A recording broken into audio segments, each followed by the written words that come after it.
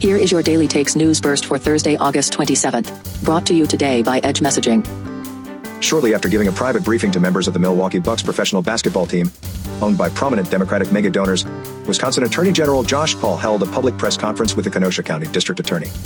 Paul's Department of Justice is investigating the Sunday night shooting of Jacob Blake by a Kenosha police officer. In his briefing and in a press release by DOJ, Paul provided a few, but not many new details about the Sunday shooting, an event that has ignited riots in both Kenosha and Madison since then. Here are details provided by the DOJ. Kenosha Police Department officers were dispatched to a residence Sunday after a female caller reported that her boyfriend, Jacob Blake, was present and was not supposed to be on the premises. During the incident, officers attempted to arrest Blake, age 29.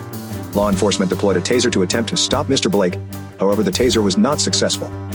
Blake walked around his vehicle, opened the driver's side door, and leaned forward. While holding onto Mr. Blake's shirt, Officer Rustin Shesky fired his service weapon 7 times. Officer Shesky fired the weapon into Mr. Blake's back. No other officer fired their weapon.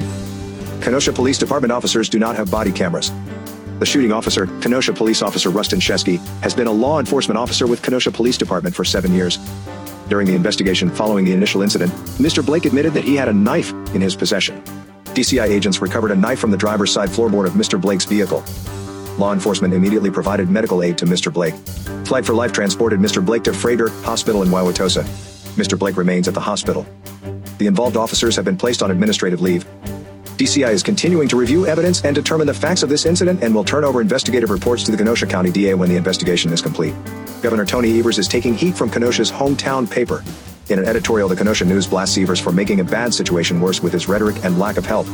Quote, Evers' statement on Sunday fueled the fire before any rioters got here. His insufficient response has put a Wisconsin city and its residents in danger. Now he needs to do everything the state can to help Kenosha and protect its citizens. Perhaps in response to the criticism from Kenosha leaders, today Evers has requested other states, under the Emergency Management Assistance Compact, bring additional National Guard troops, equipment, and resources to Kenosha. More on this story as it develops. Here are today's COVID-19 statistics from the Department of Health Services. 11 new deaths, 878 new cases, and 33 new hospitalizations. 8.1% of the people tested in the last 24 hours were positive for the coronavirus. Wisconsin's COVID-19 death toll is now 1,111. This news burst has been sponsored by Edge Messaging, a full-service public relations and strategic communications firm. Visit edgemessaging.com for more information.